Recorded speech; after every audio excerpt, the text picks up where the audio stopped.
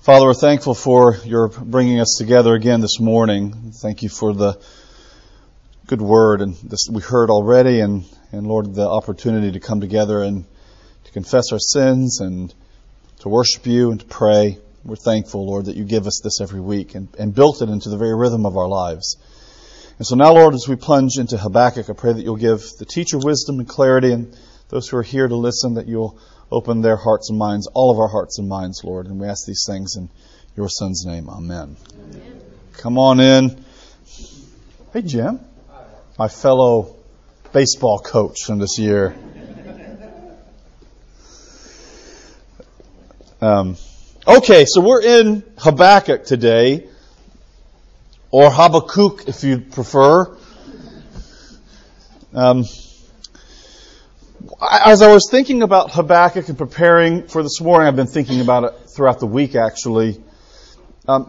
It dawns on me again with the minor prophets, and I think Habakkuk is especially the case, that the Bible really will not allow us, in a way that I think borders on the tyrannical, that the Bible will not allow us to remain with surface accounts of matters pertaining to the world or our faith. In other words, a sort of syrupy, a sentimental, what we might call bumper sticker Christianity, it just won't be allowed to remain. Because the prophets, and you'll see in Habakkuk, we're going to spend 3 small chapters, but poignantly powerful, that Habakkuk and the prophets force us to think about ultimate matters in deep ways. Listen to Habakkuk here, chapter 1. The oracle of God which Habakkuk the prophet saw, which is an interesting way of... hello. I know that sound. The oracle of God which Habakkuk the prophet saw, that's a funny way of putting the words together, an oracle which he saw. But then it gets right into it. O Lord, how long shall I cry for help and you will not hear? How long shall I cry to you violence? Here's your Hebrew word for the morning. It might make the news more interesting.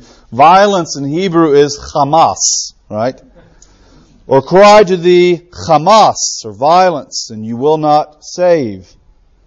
Why dost thou make me see wrongs and look upon trouble? Destruction and violence are before me. Strife and contention arise.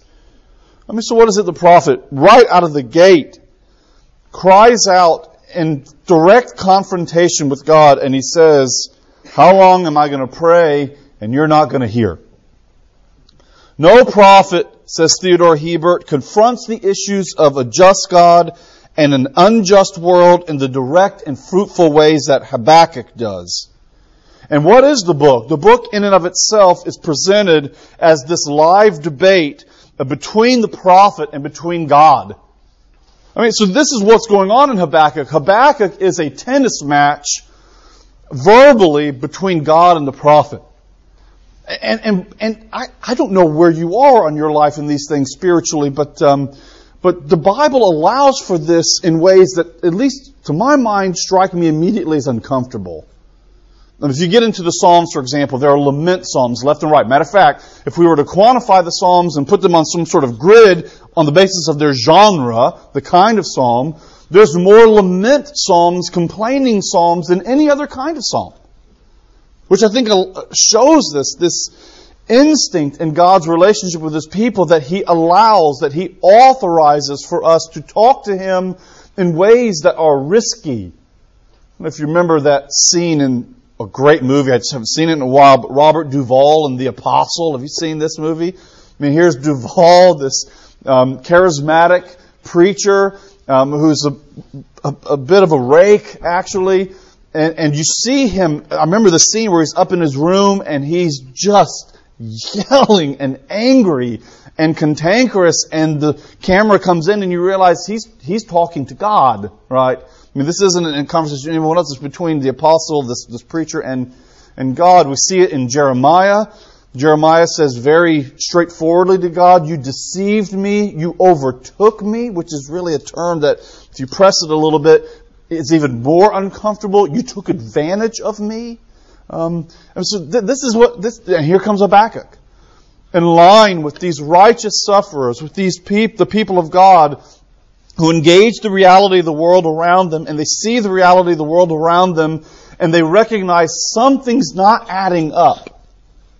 I think one could say, frankly, maybe this is too reductionistic, but I think one could say with Habakkuk and the majority of the wisdom literature in the Old Testament, that the existential crisis that the Old Testament puts before us again and again and again is, what are you going to do when your faith and what you confess to believe comes into direct conflict with what you are experiencing and seeing in the world around you?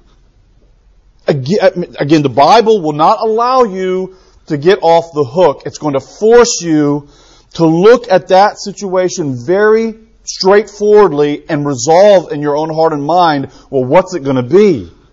When I look at the world around me and when I see going on, when I flip on the news and I hear about another village in a mountain in Mosul or something like that, and it just seems incompatible with my understanding of what I believe. We confessed it this morning, right? I believe in God the Father Almighty, the maker of heaven and earth. You and I said that together as a corporate confession of what we believe.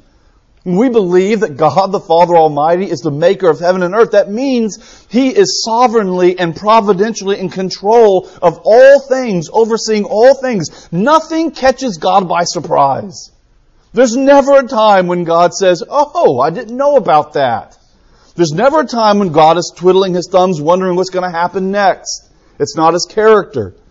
And I think when people meet this notion of the sovereignty of God for the first time on the first pass, there's a sense in which it's majestic and powerful. There's a kind of Christian triumphalism maybe that's attached to that. And rightly so. God is in control. He's in control of all things. But the second pass, I think, is the pass that Habakkuk is having right now. A recognition, okay, you are in control. I know who you are. You are God and there is no other. We're going to see that in Habakkuk 3. I mean, this massive view of God and His control and His sovereignty and His lordship over all creation. I mean, Habakkuk is going to present that in one of the most beautiful ways in all of the Bible. So I know that's true. But when I look around me, what I see is Hamas. I see violence. I see suffering. I see things that don't comport with, I believe in God the Father Almighty, maker of heaven and earth. And it's caused cognitive dissonance for me. In other words, I can't sit easily to this. I don't have it worked out in my own mind in a way that I can move in a nice syllogism, A, B equals C. I have A and I have B, and I don't know what C means. I have no way to move to that. I'm stuck. I mean, this is, this sounds pretentious, so forgive me, but I was watching football yesterday and had a book on my to-do list, a bucket list book that I've told myself for a while, read this, and I bought it a couple years ago. Do you do this, right?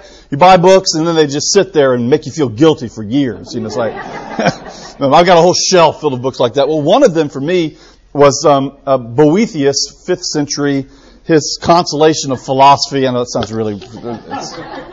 please don't excise that. It's boring, it's weird, but I had that by me.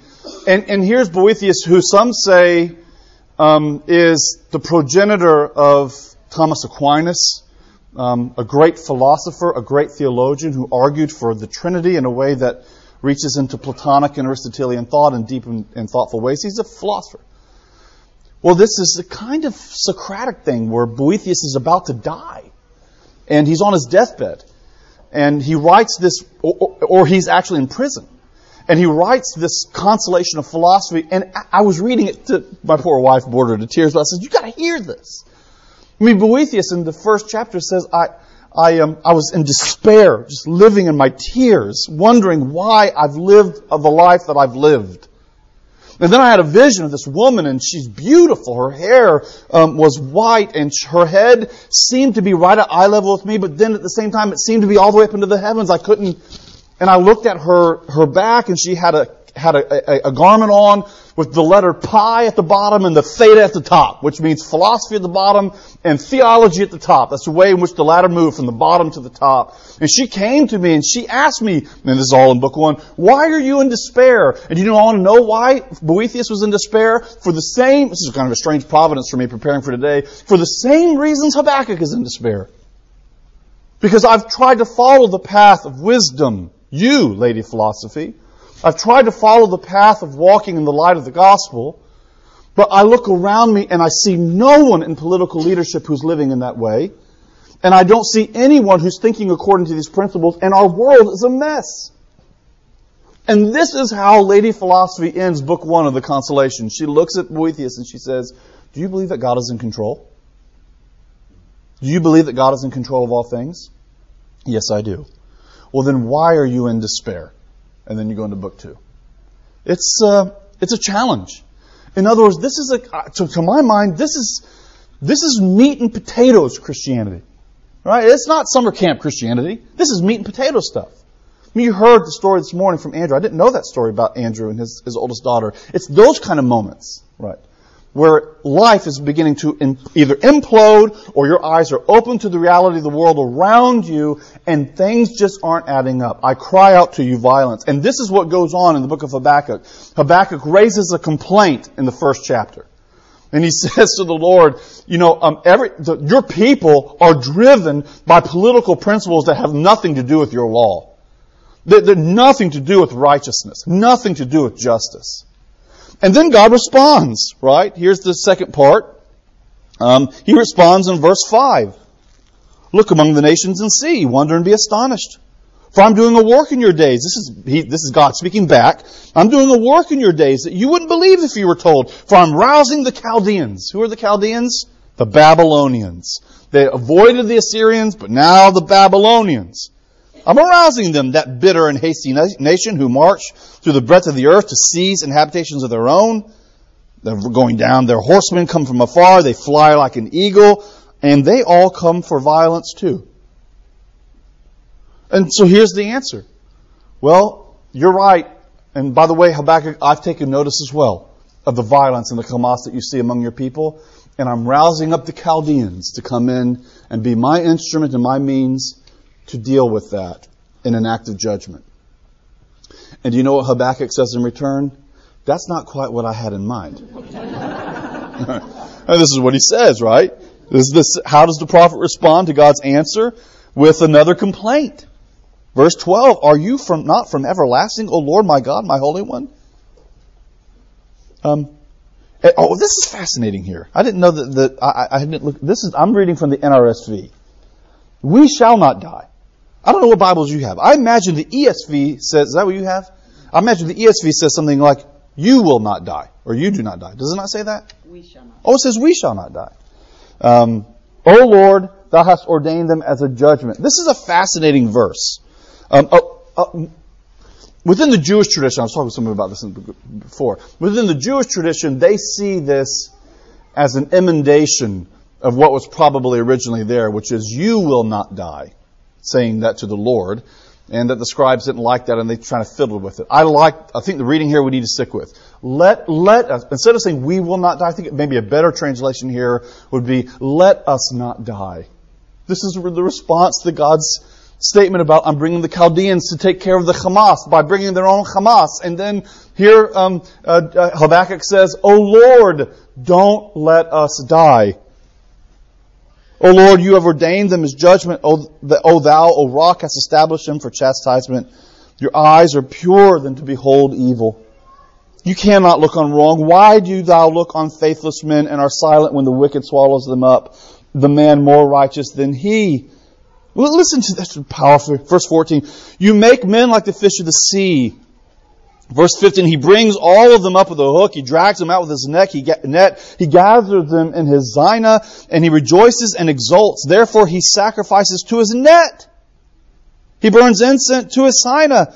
For by them he lives in luxury, and his food is rich. I mean, this is how people are. You know, they get the bounty and the blessing from you, and then they start sacrificing and worshiping their net. All right. They go fishing and they catch a whole bunch of fish, and they start worshiping their fly rod, right? This is the problem.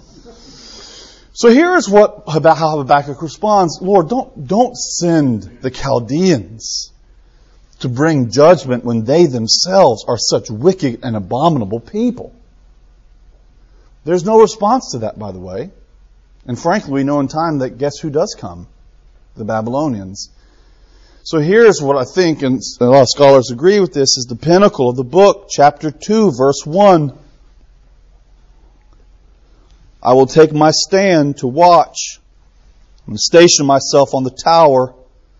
I'm going to look forth to see what he will say to me and what I will answer concerning my complaint. So here it is. We've gone back and forth 2 rounds with God, and now I'm going to stand on the tower and I'm going to wait patiently to hear how I'm going to answer this complaint. And the Lord said to me, write the vision. Boy, books can be written on that. Write the vision. Put it down. Make it plain upon tablets so that he may run who reads it. In other words, I think the Lord is saying here, this word that I'm about to give you, Habakkuk, needs to be written down in a way that it can be presented again and again to future generations. I would call this what the whole notion of the canon's intentionality to be a living word for future generations. Write it down. Write this down on a tablet. Let it be a living monument to my word to you. Here's my response. If it seems slow, wait for it. It will surely come. It will not delay. If the promise that I'm giving you seems slow, this is going to get at the heart of the next verse, so keep this up here. If it seems slow, if the answer is not coming to you in a timely fashion, if I'm not working out my promises according to your own time frame, wait for it. All of those hard words. Wait for it surely will come. Verse 4. Here's a verse we all know. Behold, he whose soul is not upright in him shall fail, but the righteous shall live by his faith. Okay. Habakkuk 2:4. That's a big verse right there. Matter of fact, Habakkuk continues to play a pretty important role in the history of interpretation in the discovery of the Dead Sea Scrolls at Qumran. You found all kinds of, which by the way is the most important archaeological discovery of the 20th century. No questions. The discovery of the Dead Sea Scrolls of these texts from the Judean desert, fascinating. They found biblical texts. They found texts that were composed there in the community at Qumran, and they found another kind of text which are called the Pesharim, or commentaries on biblical books.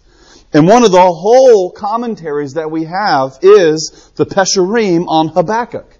Habakkuk was a book that had a pretty significant place in the religious life of this Qumran community, and we can see from Paul in Romans chapter 1, it had a pretty significant place for Paul too. The righteousness of God has been revealed from faith to faith, and the just shall live by faith. I mean, Romans 1:16 and 17, that's at the heart of the Reformation. That's at the heart of Paul's theology. This notion that the just will live, the righteous will live by faith. But we have to step back here a little bit, because this is a challenging interpretive issue. A couple of things. Number one, the term here for faith really does, from a Hebrew standpoint, really does bleed very much into faithfulness. I think you just got to be honest about that. So this notion of faith, as it relates to faithfulness or constancy or loyalty, these two terms are organically related to one another. In fact, one often hears that God is described as being filled with chesed and aman. Loving kindness and faithfulness. And a way of reading that I think probably that does justice to the language is to read that faithful part as an adverb for the loving kindness. He shows loving kindness in a constant way. He shows loving kindness in a faithful way, in a durative way, in a way in which you can hold on to. So here the prophet says, in the midst of this notion of waiting and hoping and trusting that the just, the righteous ones are those that live by faith/faithfulness. Well, that raises questions, doesn't it? Lots of theological and interesting questions. Maybe we'll pursue this a little bit if we have time for Q&A. But one of the things that strikes me is there's I think, a bad interpretive road to go down. And that is to view this faithfulness here as a simple keeping of the Torah, of the law. I'm not sure that's what the prophet is getting at. I think within this context here, and especially the way in which Paul picks it up, faith or faithfulness is organically linked to hope. It's organically linked to hope. Let me read to you a couple quotes from some folks here. Well, actually, it's not a couple. I'm quoting me. A constancy, faith and faithfulness, a constancy in the reliance on the righteousness and salvation of the Lord. Faith here mingles with faithfulness as understood within a particular frame. Hope in the God of salvation and in His faithfulness, even if it tarries. Write it down, put it on a tablet. This is where context helps interpretively. And let the people know that my promises will come, even if it seems to tarry. Wait. And that's the righteous one living by faith, is the righteous one living in the hope and the assurance and the constancy that God's promise to be God for us, that God's salvific promises for us are assured and true, even if we have to wait. Even if we turn on the TV and all we see is Hamas. Even if we look in our own bedrooms and all we see is Hamas. Right? There's a challenge here to wait and to hope in the constancy of God's own faithfulness and righteousness and salvation for His people. In other words, faith and faithfulness in Habakkuk 2:4 is not a faith that turns in on itself. It's a faith that sits up on top of the tower and watches out to see when God will act. This has helped me enormously to make sense out of a phrase in Paul that's weird. And by the way, Paul, goodness. Even Peter, it's a good company when the Apostle Peter says, if you read any, I'm doing a paraphrase here, but if you read any of Paul's letters, they're hard. And Peter says that in 2 Peter. Those letters of Paul are hard to understand. Well, can we look at Romans 8 together? I want to look at this. Because I think Romans 8, 18 through 27 is about as good a commentary on Habakkuk 2 as we'll find.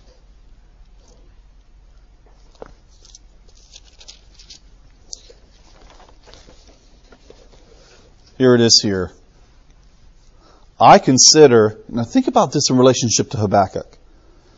I consider that the sufferings of this present time are not worthy comparing with the glory that is to be revealed to us.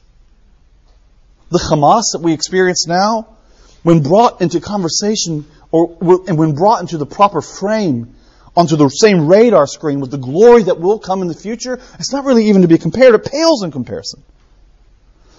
For the creation waits with eager longing for the revealing of the sons of God. Boy, we could stop on that. But the notion, I was reading about this of Calvin this week. Calvin, this might be a little stunner to you, but Calvin did not view God's engagement with humanity primarily with redemption as its end. Redemption was a means to bring us back to the original intention of creation itself. And that is so that we can be redeemed to live into the glory of God, into the very life of God. So redemption and creation is the place where this is why all this new creation language. We're redeemed, not just an end unto itself, but to bring us back into that fellowship with God, that created fellowship with God, to live into His glory. That's one of the reasons why these places like here in Romans 8 and Colossians 1 talk about the atonement and talk about salvation in cosmic terms. It's not just about the individual. The whole world waits for it. Mars waits for it. I don't know how to put it. Jupiter waits for it. The earth and the tides and the seasons, they wait for this, for the consummation, so that creation will go back to its original Edenic state with Jesus as its Lord and peace as its rule. So this creation's yearning for this. For the creation was subjected to futility. I'll kind of pass over here. We know that the whole creation has been groaning and travail together. The creation itself groans. And not only the creation, but we too groan, who had the first fruits of the Spirit. We groan inwardly. Habakkuk is a groaning prophet. Paul is a groaning apostle. We are groaning believers. We groan inwardly as we, here's the operative word, wait for adoption as sons, the redemption of our bodies. And here's the verse, verse 24. For in this hope we were saved. Now, I'm going to go out on a limb here and get a little geeky with you. I actually think this should be read this way. For by hope we are saved. And I'd actually maybe take a guillotine for that one. For by hope we are saved. That's Habakkuk 2:4. It's by hope that we are saved. What hope? A faithfulness and a faith and a belief that God's redemption of the whole world, which includes ourselves because of the finished and complete work of His Son, will happen even while we wait. If it tarries, Habakkuk says, wait. What a strange thing for Paul to say we are saved by hope. But for Paul, honestly, I genuinely believe this. Hope and faith are flip sides of the same coin. To believe and to hope in the salvific promises of God and to be assured that they will come to pass even when we have to tarry and we have to wait. He goes on to say, for who hopes for what he sees? But if we hope for what we do not see, we wait for it with patience. Well, this is how Habakkuk ends. Chapter 2 is a statement about the coming judgment of God against the Chaldeans too. In other words, this is an indirect response to Habakkuk to say, you're right, the Chaldeans are unrighteous and I'll deal with them too. And then you come to chapter 3. I don't have the time to read it, but it's for homework this week. Read this.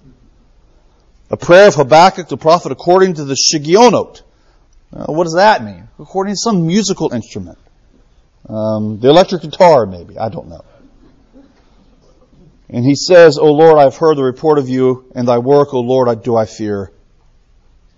In the midst of the years, renew it. In the midst of the years, make it known. In wrath, remember mercy. I think if we were to make a T-shirt for our study in the Minor Prophets, the slogan would be right there. In wrath, remember mercy.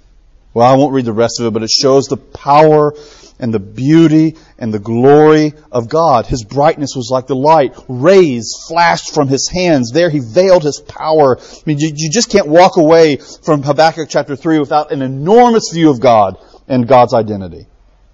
And listen to how Habakkuk ends.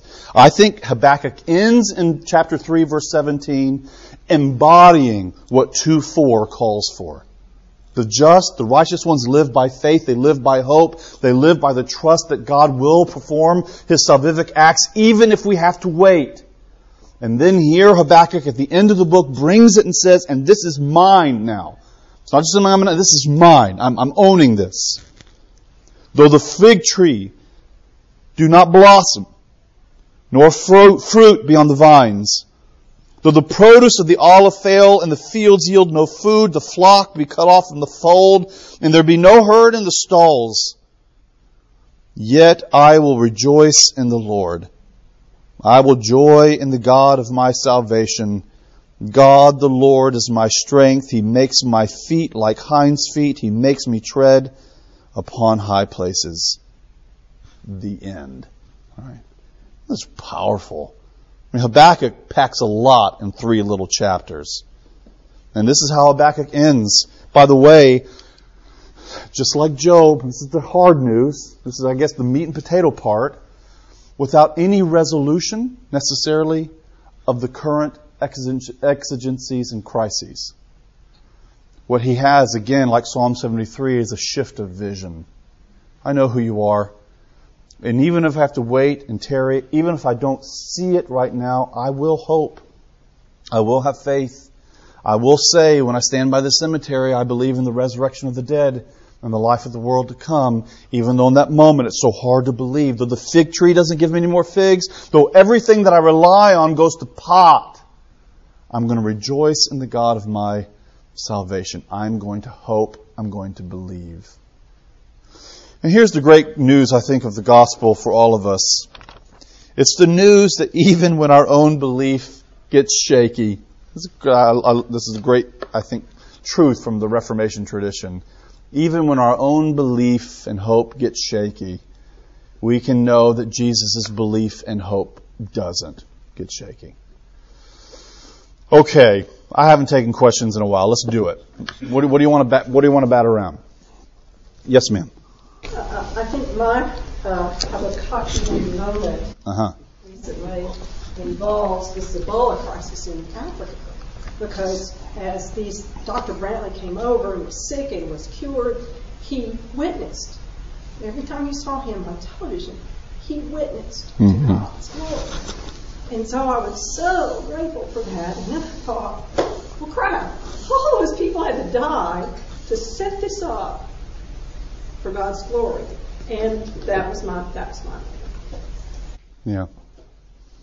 Again, if we're sharing our moments, the Ebola thing has certainly sat on me. And some of these haunting pictures, for example, that I've seen in the journal recently, of empty rooms, and it's haunting. I think some of the accounts that we've read, we have some missionaries from that are connected to Beeson in some way who were missionaries in northern Iraq to the Kurdish folks, and some of these first-hand accounts of what has happened to mothers and children and who are Christians under ISIS has. I'm not sure why, because I know these things go on the world all around us. But Sudan, Congo, these kind of things happen all the time. But something about this has been so visceral for me. It's Hamas that we're seeing in ways that are terrifying and haunting. I don't, just to kind of engage you here, I don't think Habakkuk asks any of us to jettison that. See, that's what I love about these books. They allow that kind of tension that you feel, that I feel, looking at the world around us. It's not a just think happy thoughts kind of Christianity. It's not that. Just be happy. Be happy. It's allow the reality of that to be absorbed and let it force you to a place of dependence beyond something that you can even conceive or even come to complete terms with. Faith is faith because it is not seen. That's the thing. And it doesn't necessarily mean that comes along with it, to my mind at least, maybe some may disagree, all the time, warm and fuzzies. What I sense with Habakkuk is Jacob and God at Penuel wrestling through the night. Right? There's this, and Jacob's got a limp. Habakkuk's got a limp. We have limps going through this. The brokenness of our world does not leave us unscathed. But I think it forces us to a position really of maturity, really spiritual maturity, to say, I need you to help me believe. What a wonderful statement. Lord, I believe, help my unbelief. I think we live in that. And my Trinitarian instincts grab me deeply here, where I just find great hope in the fact that Jesus does believe, and He is assured of the final outcome. Yeah. Any other questions? Thank you for sharing that. I think we feel that in our world, and probably feel more uncomfortable. Frankly, maybe this shows my own chronological snobbery, but I think we feel quite uncomfortable right now with what's going on around the world, and rightly so. It would be such a blessing to see on the network news this witness to God. Yeah. And to Jesus Christ. Yeah. And that was, when did you see that? It did remind me, some of this is reminding me of, in reading the biography on John Calvin that I read a couple of years ago, the plague broke out, and what about these ministers? You know how many ministers died during the plague by Catholic priests by giving last rites to these people who were dying and knew the risks? It's an incredible thing, actually, to think about how that illustration from the history of the church we're seeing some of that now with some of these people who are willing to put themselves in harm's way. It's weighty. Yeah. not our natural instinct. We want to self-protect. Yes. The worse we see things getting, we want to self-protect. It's not what the gospel is. Yeah. And I need help with that. I mean, again, this is we trust the work of the Lord to open our hearts to believe that that's true. Because that's my instinct as well. Or maybe another instinct is we look back on past suffering, right? And think, I did that. That was hard. I don't want to do that again. I did that. But I went to school and I graduated and now let's live life, right? And life's too cyclical for that. When we tend to think of time chronologically as it moves linearly forward. But the Bible presents time in a more cyclical way, doesn't it? The 7-day pattern that repeats itself, going back and back and back. That has a lot to do with the way in which Jesus is present in the Old Testament, but the way in which time goes back and back and back on that stuff, that's our lives. We go back and back and back. And I wish it was onward and forward, right? But it's often 2 steps forward, 3 steps back. Yeah. Mark, Jesus wept with tragedy, human tragedy, and he felt the same kind of pains that we felt. He had difficulty with the disciples believing. He dealt with that. But always he still professed his unity with God. So yeah. Another example of how he chose us to deal with these things. That's a great point, Ed. And I think, I tend to want philosophical answers to these problems that can outlay them. And modernity has presented these problems to us in ways that are quite poignant. But with Boethius, 4th century, what I was talking about, these aren't new problems. And the Bible just doesn't always give us a philosophical answer to put all the loose ends intellectually together or rationally together. What it does give us is hope and faith. And the other thing that I believe that it gives us is the promise that Jesus' identity, where do you find Him? He tends to be present at suffering. But He's there in it. And that to me is a great source of comfort as well, that we're not talking about the God, the abstracted God up there. We're talking about the Jesus who's at the grave, weeping with the people, involved and intimately connected to their suffering. That's significant to my mind. Yeah. So, Lord, seal these things on our hearts. Bless my friends here. I pray that you will lift our hearts. Let us be hopeful and Lord, even joyful. To know that the worst that life will bring us, and for some of my friends here, they face the worst that life can bring them, that Lord, even if we have to tarry, even if we have to wait, we can be assured that your promises to us in Jesus will hold fast forever. And when we think about that, our current sufferings compared to the future glory that we have in you, Jesus, they don't even compare. Help us to believe and help our unbelief. We ask in Jesus' name. Amen.